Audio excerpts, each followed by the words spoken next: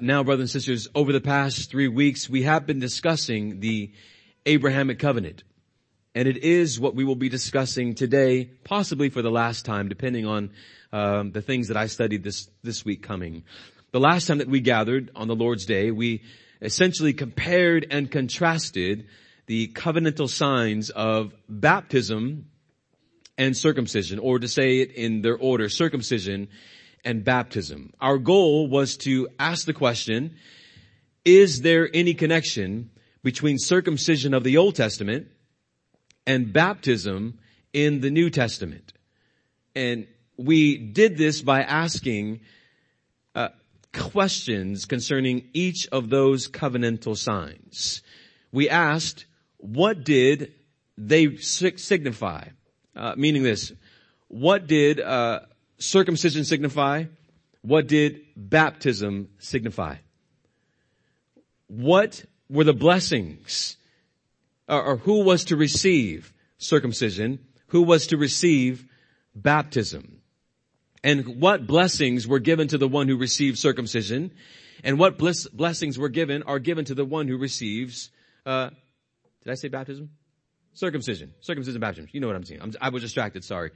We learned that in the Abrahamic covenant, or the covenant of circumcision, that's what it's actually called, the sign of circumcision signified that Abraham believed the Lord, that he acted in obedience to the command of God. And I didn't harp on this last week. I should have done a better job of this, but it also signified that God would save Gentiles by faith. That's huge. That's probably the biggest one. Circumcision signified that God would save Gentiles by faith. What does that mean? That simply means this, that Abraham was saved before he was circumcised. And God pointed through that circumcision that all who believed in faith like Abraham would be saved like Abraham. Circumcision did not save anyone. It simply did point to the fact that those who believed in the God of Abraham and the seed that would come from Abraham would be saved. I should have done a better job preaching that last week, but let's move forward. This was first and foremost a sign to Abraham. Circumcision was first applied to Abraham as an act of obedience in the covenant God made with him. This is all recap. He was then to administer that sign to every male in his household as young as 8 days old. Because of his obedience to the command of God, Abraham received the promises of offspring and land that God had given him. God promised what to Abraham? Offspring and land, right? This reward was to Abraham first, and his offspring would reap the benefits of this covenant made with Abraham. Because of Abraham's obedience, he's the covenant head. He represents a particular people, but he is the one first and foremost whom the blessings belong to.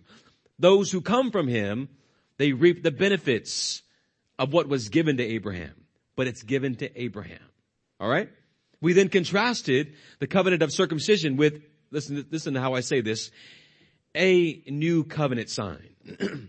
A new covenant sign, baptism. Is baptism a sign of the new covenant? Yes, but we must explain what we mean by that. Amen? Baptism signified that those who professed faith in Christ have been united with him in his life, in his death, and resurrection. That's what baptism signifies. Only those who have heard the message of the gospel, you've heard, repented, and professed faith in Christ, are the only proper recipients of baptism, as our confession states. The only ones who should receive baptism are those who have heard the gospel, repented and believed. That's a compound thing. Repented and believed. And they have accepted Christ, really.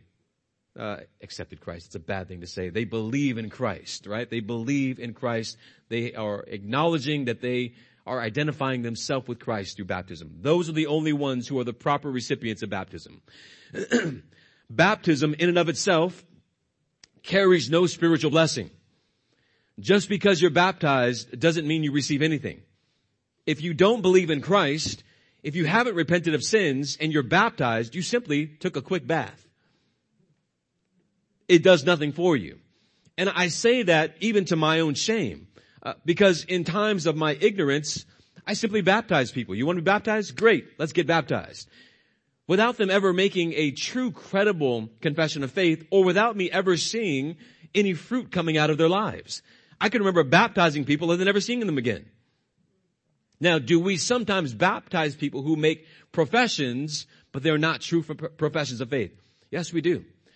But do we do so out of trust that what they're saying is hopefully what they believe? Yeah. Can we read their hearts? No. Only God can do that. So there are times that we give baptism to those who really shouldn't receive baptism, but we're not aware of that. We only offer baptism to those who have made a profession of faith. If someone doesn't make a profession of faith, should we baptize them? No. We're going to talk more about that this morning. But for those who have professed faith in Christ, for those who have repented and trusted in Christ, baptism is a great blessing. Why? Because the person who is baptized is following the pattern of Christ. Christ was baptized, therefore we are baptized. And also, they are following the command of Christ. Christ has commanded that we be baptized. And therefore, when we obey that command, there is a blessing in obedience. Do you know that when you obey the commands of God, you're blessed? You're blessed. You may say, well, I don't feel blessed. I don't look like I'm blessed. You're blessed. When you obey the commands of God, you are blessed because you are doing what God has commanded you to do. There's a blessing simply in that. God is pleased, if you will, with those who obey His commands. Baptism is also a blessing because it is a means of grace. I'm going to say this word. It is a visible word. It's something that we can see, and through seeing it, it visibly preaches the gospel to us. And through that visible word of baptism, the people who receive baptism and also those who are seeing and witnessing baptism are strengthened because we are reminded of our union with Christ in His life, death, and resurrection. How many of you have been baptized in this place? Oh, praise God. How many of you were encouraged on the day of your baptism? Hopefully we would. Okay. How many of you are just as encouraged and then reminded of your union with Christ when you see another person being baptized? Yes, you love it. You're reminded of, I remember the day when I was, through a physical sign, reminded of my union with Christ. And then you see another baptized and you are reminded of that wonderful day that you were baptized. So there is a blessing there. At the end of our time last week, I do pray that we successfully display that there is absolutely no connection between the covenantal sign of circumcision and the covenantal sign of baptism. I hope that at the end of our time, we were able to contrast the two and say absolutely no connection. Now, with that said, I know there is also a number of lingering questions and even more arguments that I've not addressed. And let me say that today, I'm not going to be able to address them all either. But today, with the Lord's help, it is our task to attempt to address just a few more of the many issues that we Baptists have against the pedo-Baptist position. I haven't really used that word a lot lately, but I will say it a lot today. Today, we are going to present a case that we have as Baptists against the pedo-Baptist position. Pedo-Baptist, P-E-D-O, Baptist, is the term for those brothers and sisters, godly brothers and sisters, who believe that the children of believing parents must be baptized according to their understanding of Scripture. Let me say this again. These are godly men and women who love the Lord. We are no way, shape, or form saying that these people who baptize their children are not believers at all. We love them. We respect them. Our confession is adapted, really, from the Westminster Confession of Faith. And so we have much in common with these, our brothers and sisters. But we do disagree on this point. And let me say this. If we ignored the fact that there is a disagreement, and it is a sharp disagreement, then we're not being honest with ourselves, and we're also not being faithful to what we believe the Bible teaches. To say it's not a big deal is to be dishonest. And it's also to say what the Bible commands doesn't matter. It does matter. And that's why we're taking our time with these last three sermons, because it does matter. Here's why it matters. They believe, the Pedo-Baptists believe, that it is a sin. if the believing parents don't baptize their children. They believe you are in sin by disobeying a command to not baptize your children or to baptize your child. We would be on the opposite side and say, we believe it's a sin if you do baptize your child because God has not commanded it. So one is saying, we believe it's a sin because God has commanded it. We on the other side are saying, we believe it's a sin because God has not commanded it. This morning, we will try our best to present the position of why it is a sin and why baptism should not be offered to those who cannot make a credible profession of faith. It's a big deal. I'm going to say this again later on in the sermon because I wrote it in my notes. We should also not be applauding those who baptize their children. I'll say that again and make a very long pause on purpose so that it can sink in. We should not be applauding, amening, great job, awesome, to those who are baptizing their children if you believe that only believers should be baptized. Today's sermon will be much like the sermon from last week, in which we will be presenting a more polemical sermon, that is a more argumentative sermon. And we shall discuss that with 6 points. Now, 6 sounds like a lot, especially after Thanksgiving, but trust me, the first point is the longest. From there on, we will move pretty quickly. In this sermon, I will be using 2 covenants interchangeably because they are the same covenant. So I'm going to be using the word covenant of grace and new covenant interchangeably because they are essentially the same covenant. Okay, so if you hear me say covenant of grace or if you hear me say new covenant, I mean the same thing. Okay? All right. Number 1. Long point, but get ready for it. Our long title for our first point. The Abrahamic covenant, or covenant of circumcision, as it is called in the book of Acts. The Abrahamic covenant, or the covenant of circumcision, is not the covenant of grace or the new covenant. Okay? I'll say it again. The Abrahamic covenant, or as it is called in the book of Acts, the covenant of circumcision, is not the covenant of grace or the new covenant. Because I'm using those words interchangeably, correct? Now, you should be asking, why are we making this a point? I believe that this is an important point to begin with because this point that I've just made is what the Paedo-Baptist believes. What? That the Abrahamic covenant is the covenant of grace. And it is their strongest argument for infant baptism, which is why we're dealing with it first. The Paedo-Baptist believes that the Abrahamic covenant that we have been talking about over the past few weeks is the same as the new covenant. Now, in order for us to say, well, that's ridiculous, that's impossible, we must first answer or discuss what is the new covenant? What is the new covenant or covenant of grace? What is it? The covenant of grace, and here it is.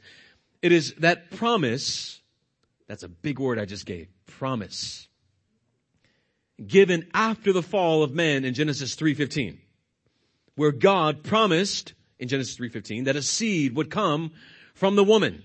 You all know this, don't you? Crush the head of the serpent. We've heard this 100 times. That promise, listen to this, now listen to this other word I use. That promise was not inaugurated in Genesis 3:15, but it was promised in Genesis 3:15. Did you see the difference that I made there? So at one point I said there's a promise. The Paedo-Baptist believes, no, it's not a promise, it's an inauguration. So what's the difference between a promise and inauguration? Well, promise is something that will come. Inauguration is something that has come. In our narrow road class last week, we discussed how our newly elected president, when they are newly elected, they have been given the seat of the presidency as a promise in November. But that incoming president does not receive or is not inaugurated as the new president until January.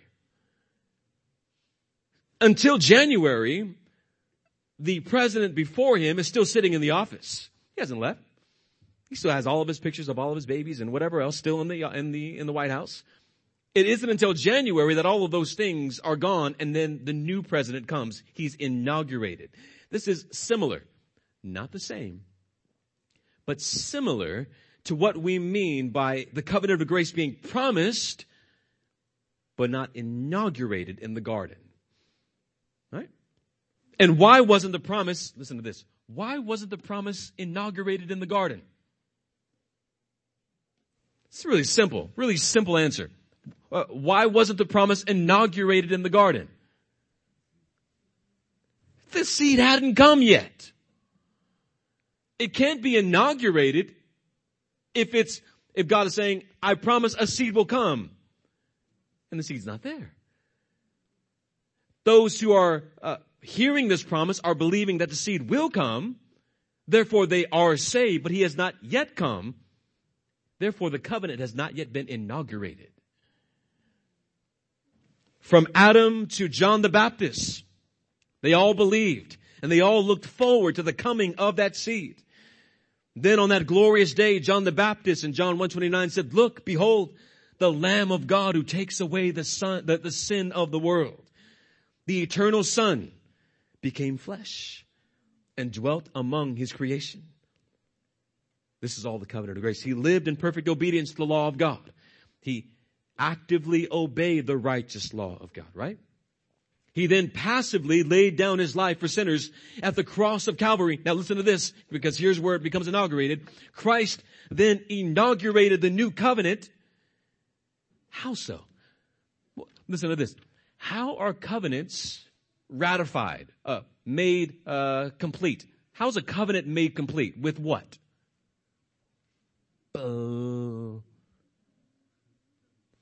Blood. That's right, little one back there. Blood. A covenant is made right, complete with blood. So if the covenant of grace began, inaugurated in the garden, where is the blood? From the seed.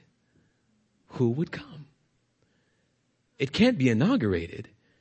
It's only a promise. On that glorious day, the Lord Jesus Christ inaugurated the new covenant of grace, the new covenant, grace, right? In his blood at the cross of Calvary. He sealed the covenant in his blood, the blood of our Christ. And the covenant of grace was made complete. How do we know it was made complete? What does he say on the cross? In John 19:30.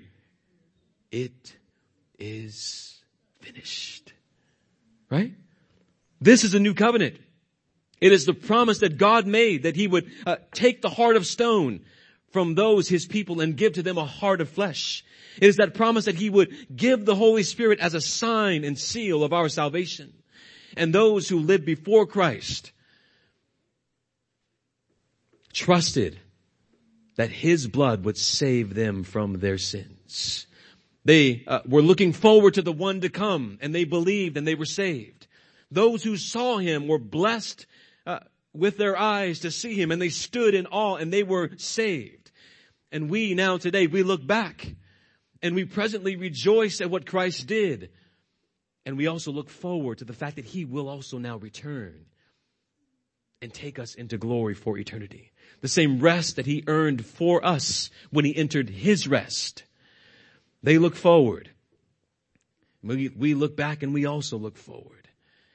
The covenant of grace. That's what it is. Much more could be said about that. And listen, to many of the things that I've just said, the Paedo-Baptists would heartily agree and say amen to many of the things. But here's where they would disagree. They would disagree in saying, but you guys only believe that the new covenant is found in the New Testament. They would disagree and say, you guys only believe that the covenant of grace is only found in the New Testament. We believe that it happened right there in the garden. So when someone says the differences that we have between Paedo-Baptists and Baptists, they begin at the Abrahamic covenant. No, they begin in the garden. That's where we start to go in different directions. They believe that Genesis 3:15, again, not the promise, but the actual inauguration of the new covenant.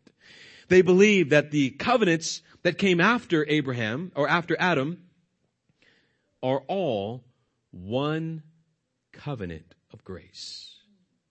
So far we have learned in this church about the Adamic covenant, the Noahic covenant, and now the Abrahamic covenant. After this is the Mosaic and the Davidic. They believe that all of those are the one covenant of grace. They would say that there are just two covenants. Covenant of works made with Adam, and then everything else after that is the covenant of grace. They would say that the covenant of grace is one covenant, and this is important, one covenant under various or different administrations. But their covenant, but their substance is the same. The substance is Christ, they say. So let me see if I can simplify this more. So then the Noahic, Abrahamic, Davidic, Noahic, Abrahamic, Mosaic, and Davidic covenants, they're not separate, but one.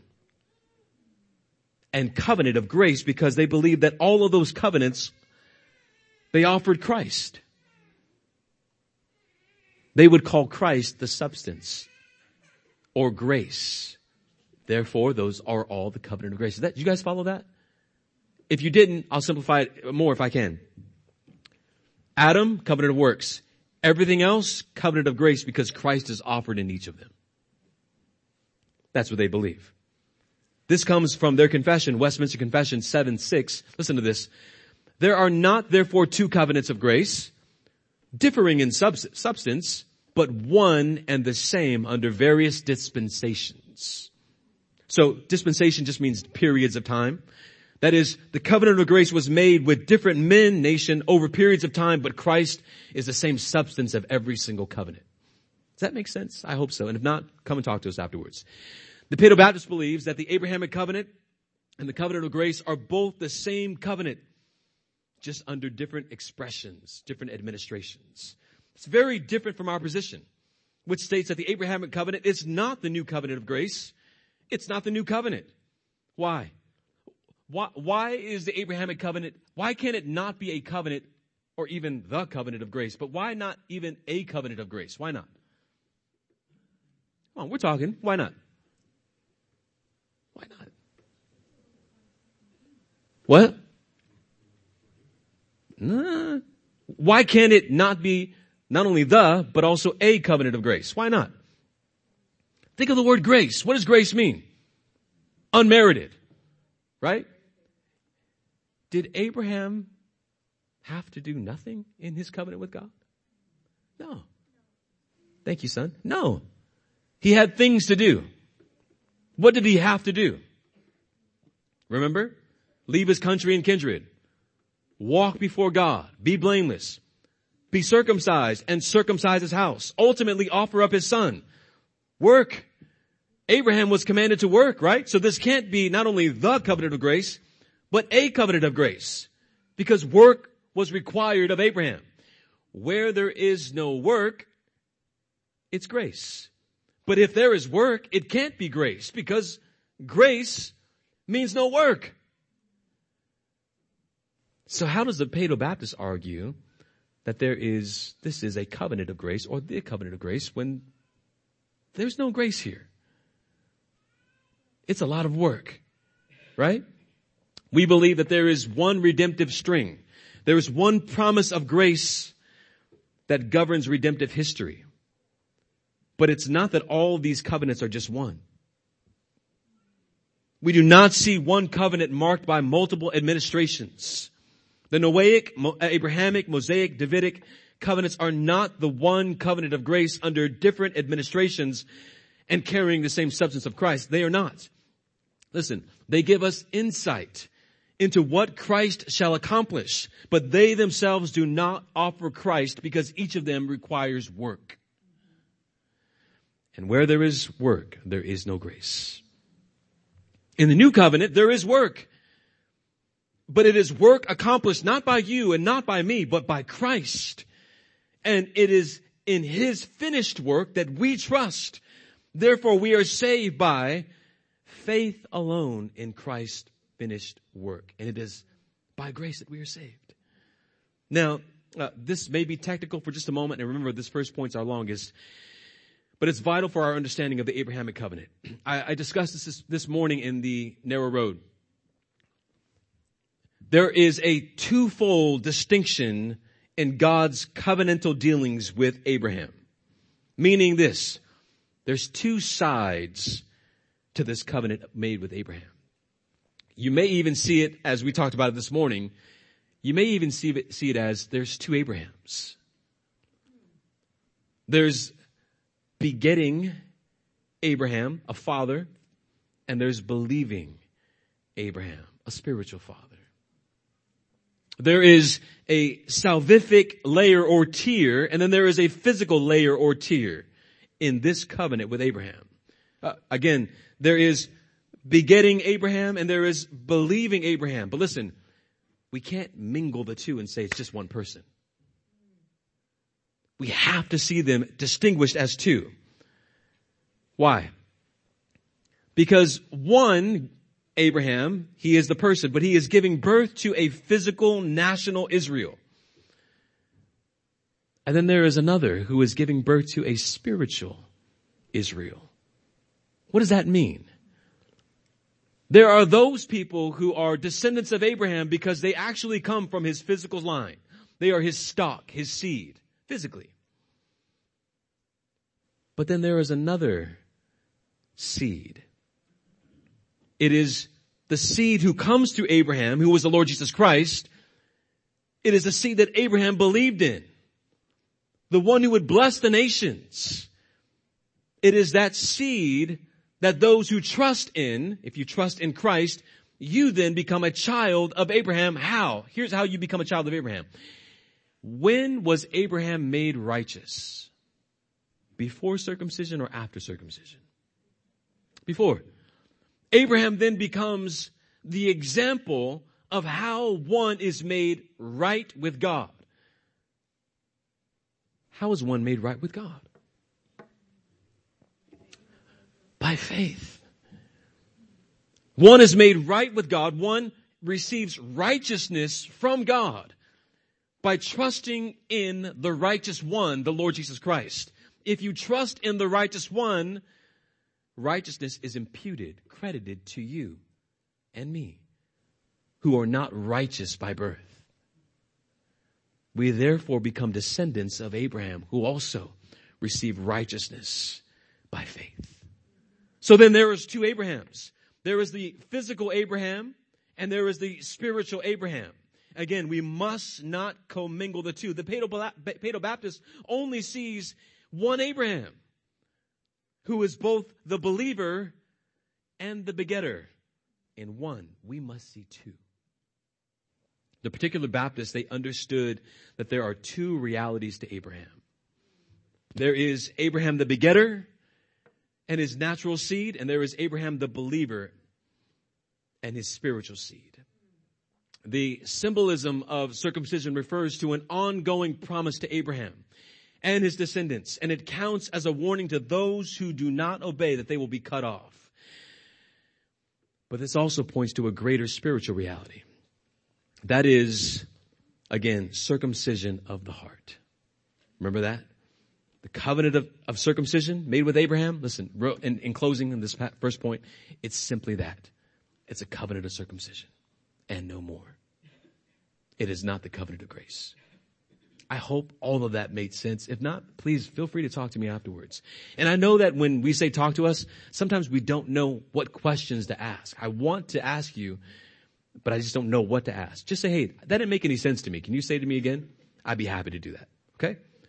Number two, the hermeneutical problem. You may or may not have ever heard the word hermeneutics. Hermeneutics is the theological word that means science or method of interpretation. Hermeneutics simply means the science or method of interpretation. Specifically, we're talking about the Bible. Now, we believe that there are flaws in the Paedo-Baptist approach to hermeneutics, meaning how they interpret the scriptures. The first and most significant issue has to do with faulty assumptions that are made by what is called, now here's your word for you guys, positive law. Positive law. You may remember this way back when we were talking about the command to not eat from the tree of the knowledge of good and evil. We, at that particular time, talked about positive law. Now, what does positive law mean? Positive law does not mean good or bad. Positive means added. Positive means added law. It doesn't mean good law, bad law. It means added law. And it is added, therefore it is positive, added to the moral law. What's the moral law? It's that which is written on our heart. It's the law that every single one of us know via being made created in the image of God. So we all know that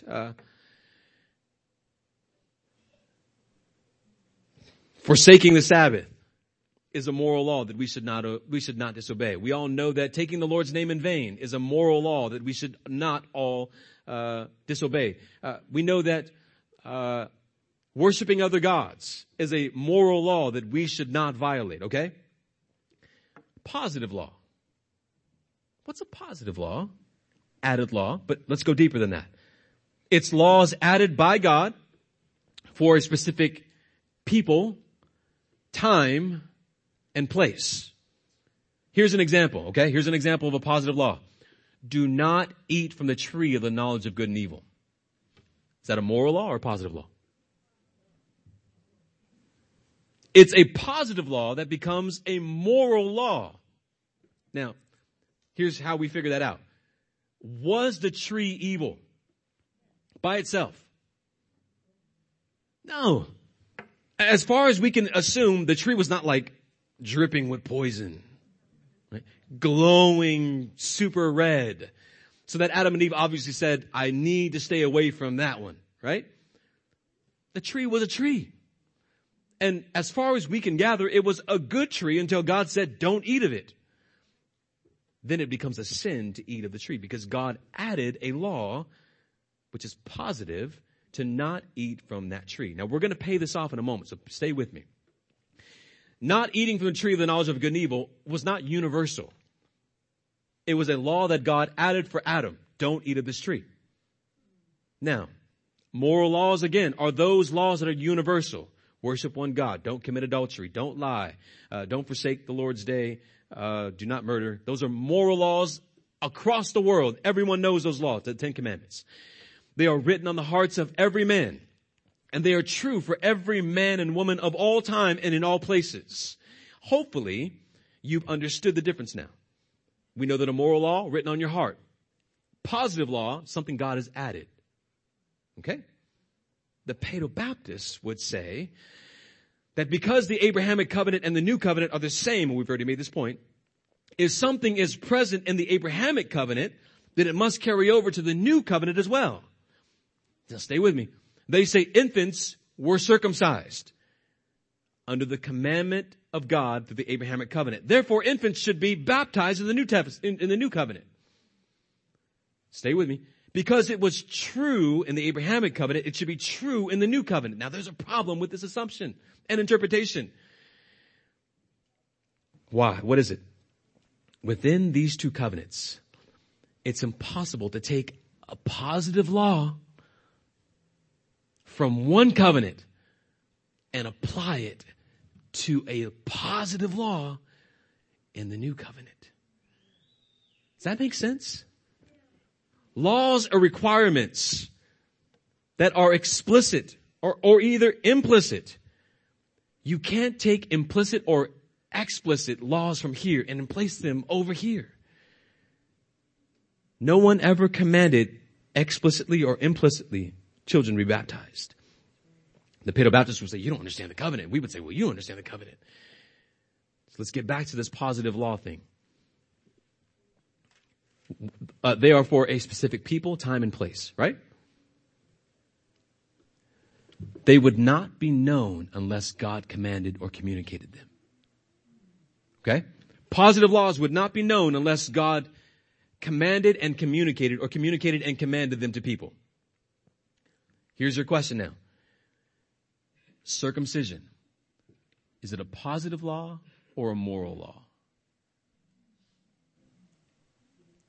What? I'm talking to you. I'm not talking to the podcast. I'm talking to you today. What is it? Who says positive? Who says moral? Why is it positive? Because God added that. Right? We don't see, it's not, circumcision is not something written on our hearts. It's something that God added for a specific people, time, and place. Right? Yes. And it's tied to a specific covenant for a specific people, time, and place. Are you with me? You see how we're seeing, okay, positive law is added. It's for a specific people, time, and place. It's for that covenant. Okay. You know what else is a positive law? Take a guess. What else is a positive law? Who said it? Good job, sister. Baptism. Someone's listening. Baptism is also a positive law. It's not written on our hearts. It's not a moral law. It was not commanded before Christ. It was instituted by Christ and then commanded by Christ as a part of the new covenant. Conclusion, what does all this mean, Pastor? It is not possible to take a positive law from one covenant and try to deduce from another covenant how this covenant should be followed. Does that make sense? You can't take something was for a specific people, time, and place and say, this is also for you guys, specific time and place. Because they did it over here positively, then you must also do it over here. Specific covenant for a people, time, and place. Specific covenant for a people, time, and place. You can't make the two one. They don't connect. God is the only one that can determine the requirements of the covenant. We don't have that right.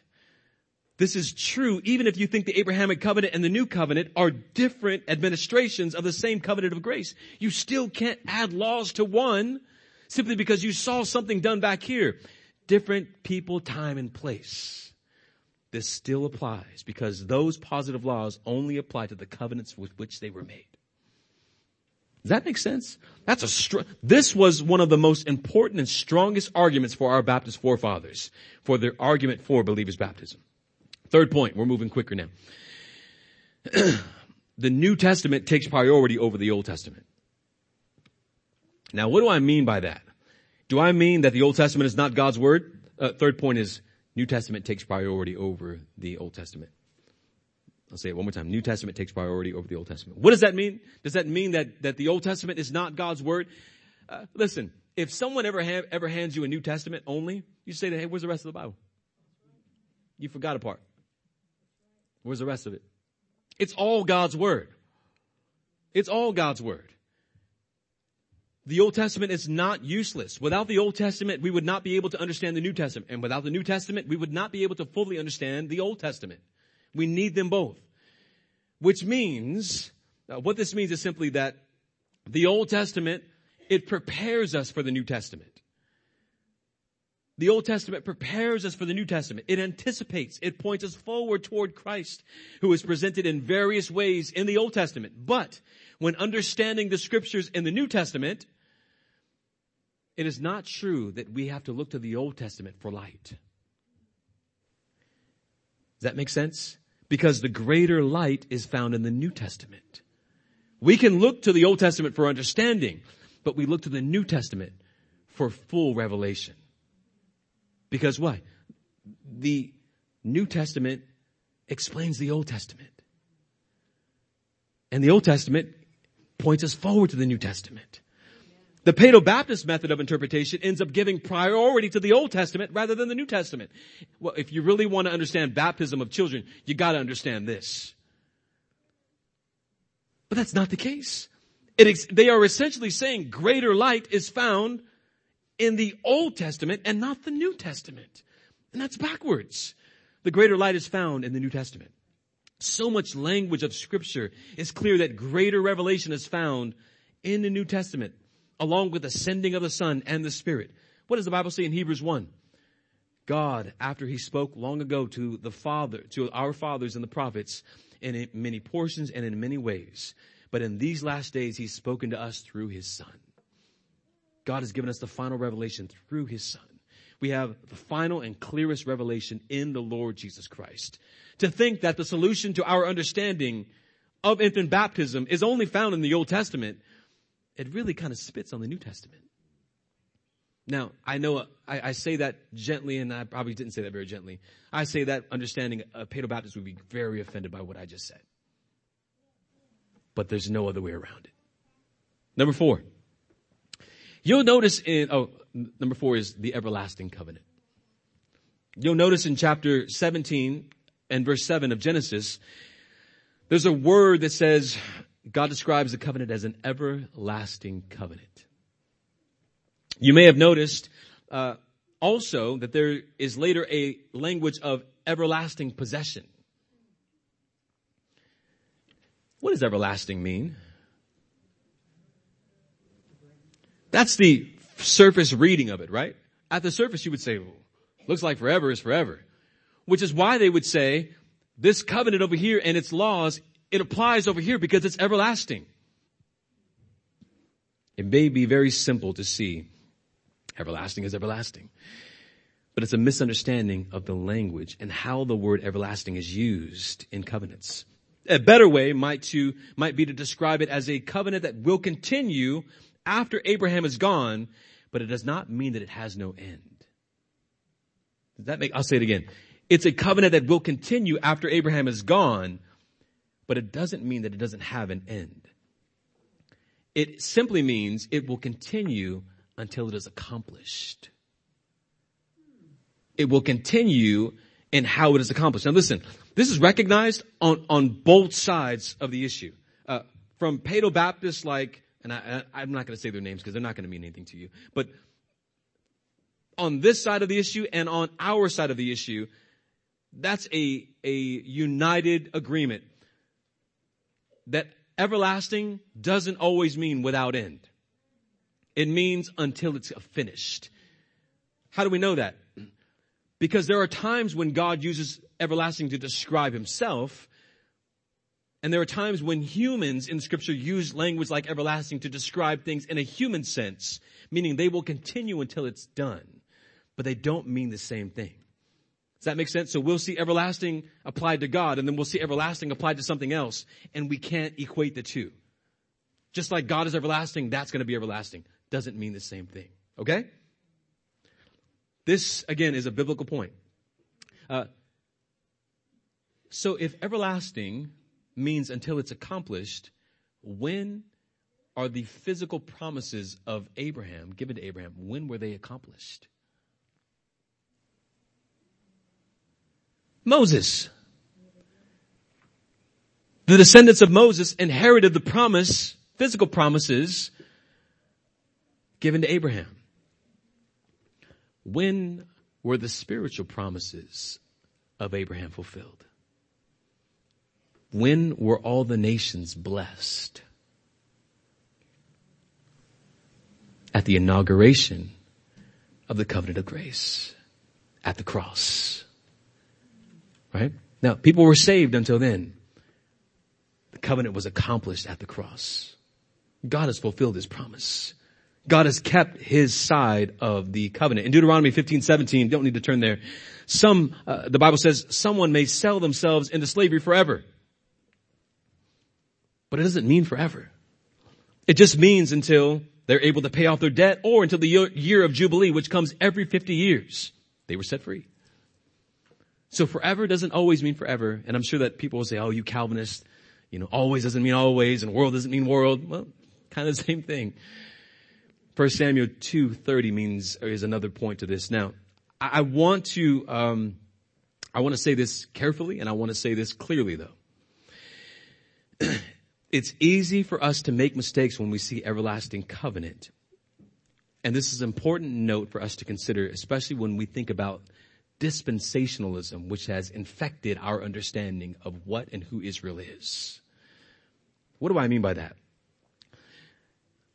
If you, before you came to this church, or maybe even now, were to hear about the nation of Israel or Jews in general, you might think, well, they are God's people. We dispute that fact. We believe that those who trust in Christ are God's people because there is no distinction between Jew or Gentile.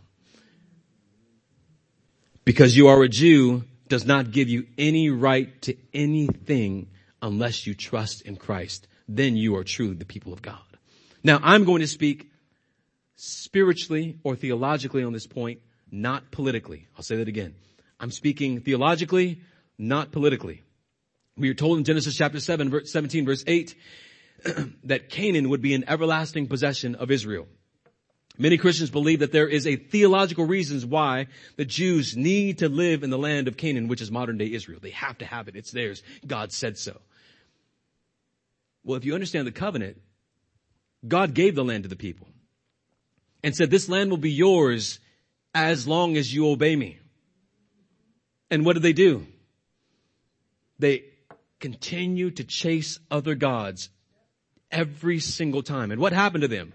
Just like God said would happen, they were exiled. They had to serve other nations. They broke that covenant. Therefore, whoever gets that land politically, I'm not speaking spiritually. And now I'm speaking politically. Whoever gets that land, or spiritually. Politically, that's none of my business. But spiritually, they have broken God's covenant. Therefore, that land is to whoever can get it. I don't speak politically though. Politically, there may be very good reasons. Spiritually though, speaking according to what the Bible teaches, there is no reason why we should believe that the Jews and Jews alone should live and control Israel. I'm speaking theologically because they have broken the covenant with God as a nation. Everlasting simply does not mean everlasting. And there is no theological reason, listen, why we should ever care theologically if Israel is recognized as the capital if Jerusalem is recognized as the capital of Israel or not. Theologically, we should not care. Doesn't matter. Just like they don't care what happens here in Bakersfield. Politically, that's a whole nother story. I have no comment on that. But spiritually, according to the scriptures, there's no reason why when you see Israel attacked, you should say, theologically, that's God's people. We must do something as God's people. And our presidents have made that mistake in the past. We've got to protect Israel. Why? Because they're using a theological point for something politically. Where theologically, they don't understand that Israel's broken covenant with God. So whatever mess they get themselves into, they got themselves into that mess. I am going politically, aren't I? I should stop that. If our reasoning is theological, then I say from Scripture that we have no theological reason why we should be concerned with protecting the national state of Israel. Politically, not my business. Theologically, though, they have broken covenant with God. Everlasting don't mean everlasting. Number 5. The so-called family principle. And we're going to move through these last 2 points very quickly. In Genesis chapter 17, God commanded that Abraham be circumcised and also that he circumcise everyone in his house. The Paedo-Baptist connects this positive law, remember positive law, and uses the argument that just like Abraham circumcised everyone in his house and all of his family, so the believer, they're taking that positive law, remember? They're taking the commands from the positive law and so they're saying, so the believer must also baptize everyone in his house, babies included, based upon the faith of the parent. So if the parent believes, the child is baptized. That's what they believe. Those who circumcise their children must have believed God, they say. And that is why they circumcise their children. So again, using the principle of the Abrahamic covenant to argue for the new covenant ordinance of baptism. This reveals, again, a misunderstanding of the way that the Abrahamic covenant worked. Inclusion in the covenant did not depend on the parents. It depended on Abraham. Abraham is the covenant head of the Abrahamic covenant. That is why the child is being, listen to this, that's why Abraham is being brought up again and again. Where? In the New Testament. What do the people who are fighting with Jesus, what do they always say? We're children of Abraham. if I was living in the time, you never heard them say, I'm Richard's son. These promises are mine. They never even go to their grandfather, I'm Faustino's son. The promises are mine. Who do they reach all the way back to? To the covenant head, to Abraham.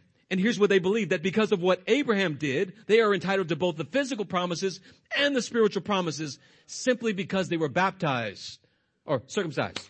Simply because they were circumcised. Does that make sense?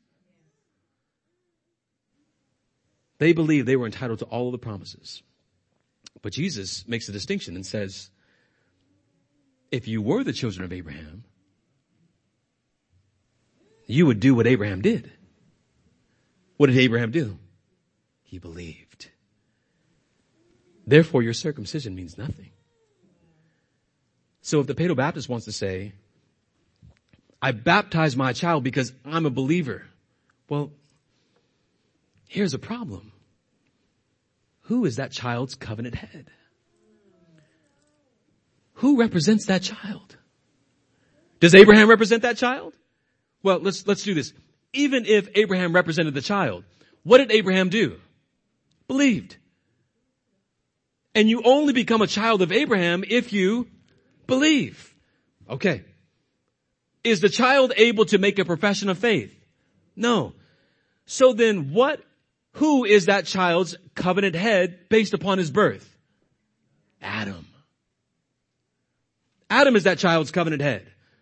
If Adam is that child's covenant head, then what stance does that child have before God at his birth? He's a sinner in Adam. You can't offer to a sinner in Adam a sign that says you are united to Christ. So for the Paedo-Baptist, we have a question. Who is your child's covenant head? Is it Adam or is it Christ? And if it's Christ, then when did they make their credible profession of faith? My son is 5 and he's been baptizing Luigi and Mario in his water because he longs to be baptized. But we are still working toward helping him understand what it means to be baptized and what the gospel is. And I've said to him, you will be baptized when you understand the gospel and when you understand what it means, your baptism. Until then, we'll work on that. Do I believe that the Lord has worked faith in his heart? I do.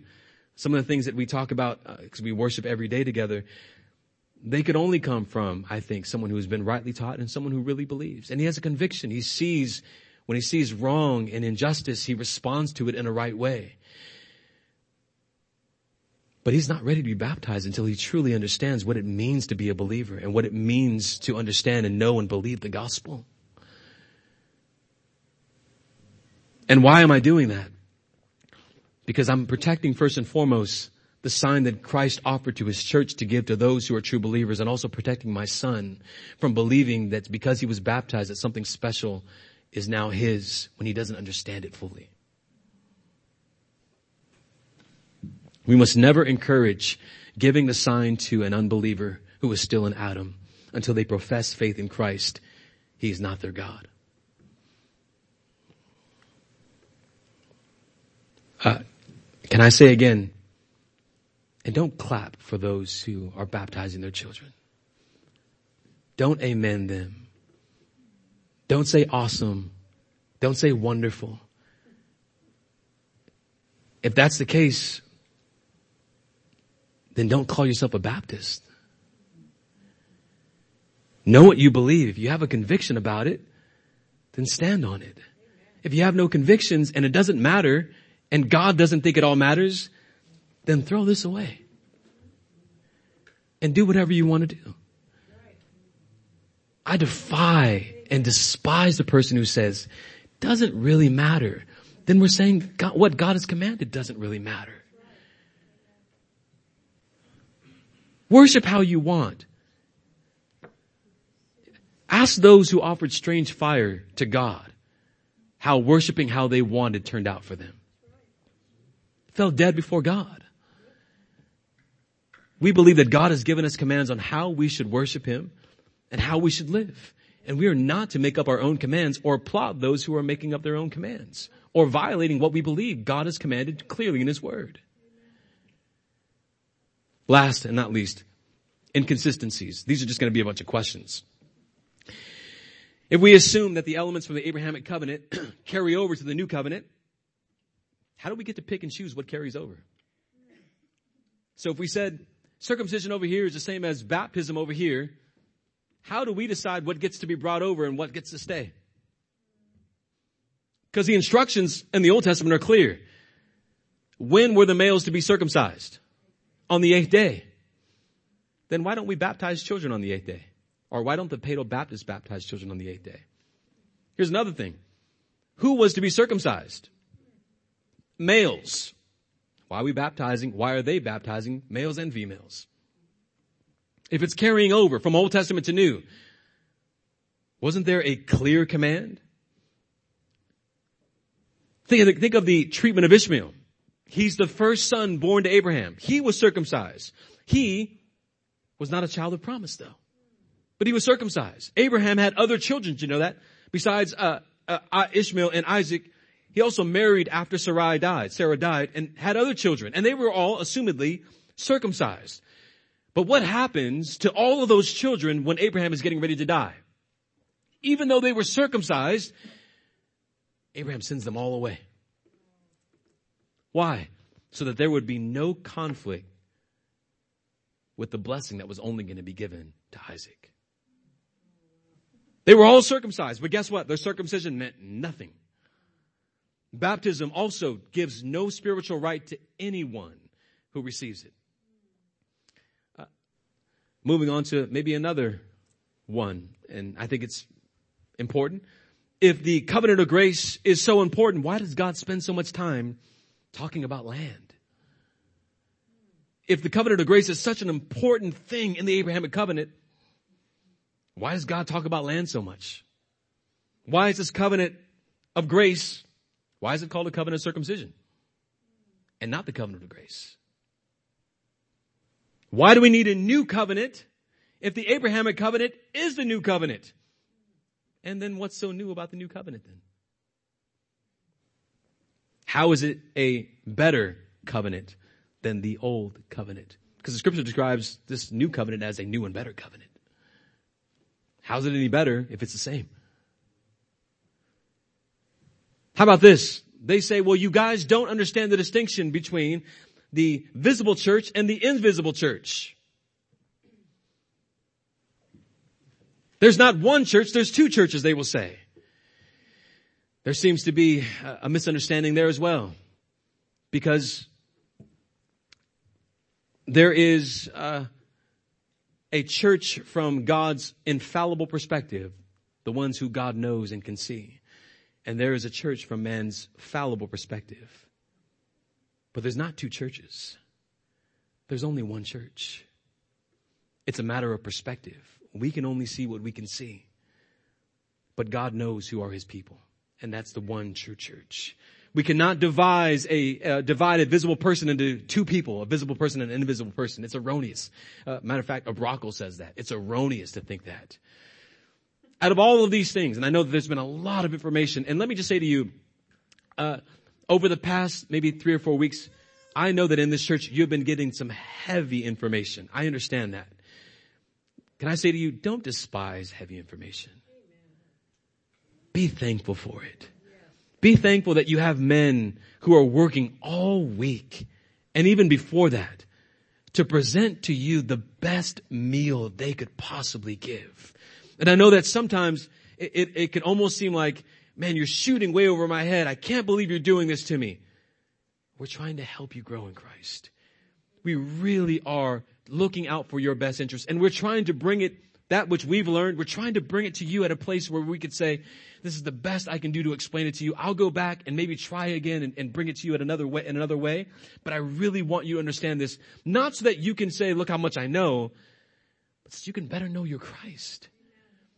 You can better understand the covenant that God has made before time in which he had you involved All that we're talking about a covenant that God made between the Father and Son, in which the Spirit would empower the Son in his incarnation so that he might save you. And this was before the world began. That God would have you in mind. That he would save you. That he would think before time, I'm going to save Tony. I'm going to save Doreen. The Son will come and do so. You need to be in all of these things, but also you need to understand how that has all worked out in time. So then, in conclusion, what can we say? What can I say very briefly? I hope that you've seen the distinctions. I hope that you've seen the distinction between a Paedo-Baptist belief and a Credo-Baptist, which is believers' Baptist belief. I also say that we must be humble. We still have much to learn and much to understand. We haven't arrived. And may God help our convictions to grow even more embedded in his word. Meaning, let our belief be more rooted in what God has said. But also let us be charitable in those times of discussing these matters with those who maybe believe differently than us. And yet remain stubborn in our convictions. Listen, if you're not stubborn in your conviction, maybe you don't really believe it. You got to have to work really hard to convince me because I'm stubborn. But I want someone stubborn. I don't want someone wishy-washy who's going to believe one thing one day and then believe the next thing, something else the next day. No, be stubborn. Be rebellious in your belief. And if someone is able to present to you something biblical, then share it with others. See if maybe you're missing something.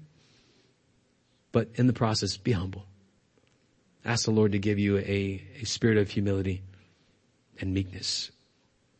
But also be wise as a serpent, gentle as a dove. Am I talking about myself? Let's pray.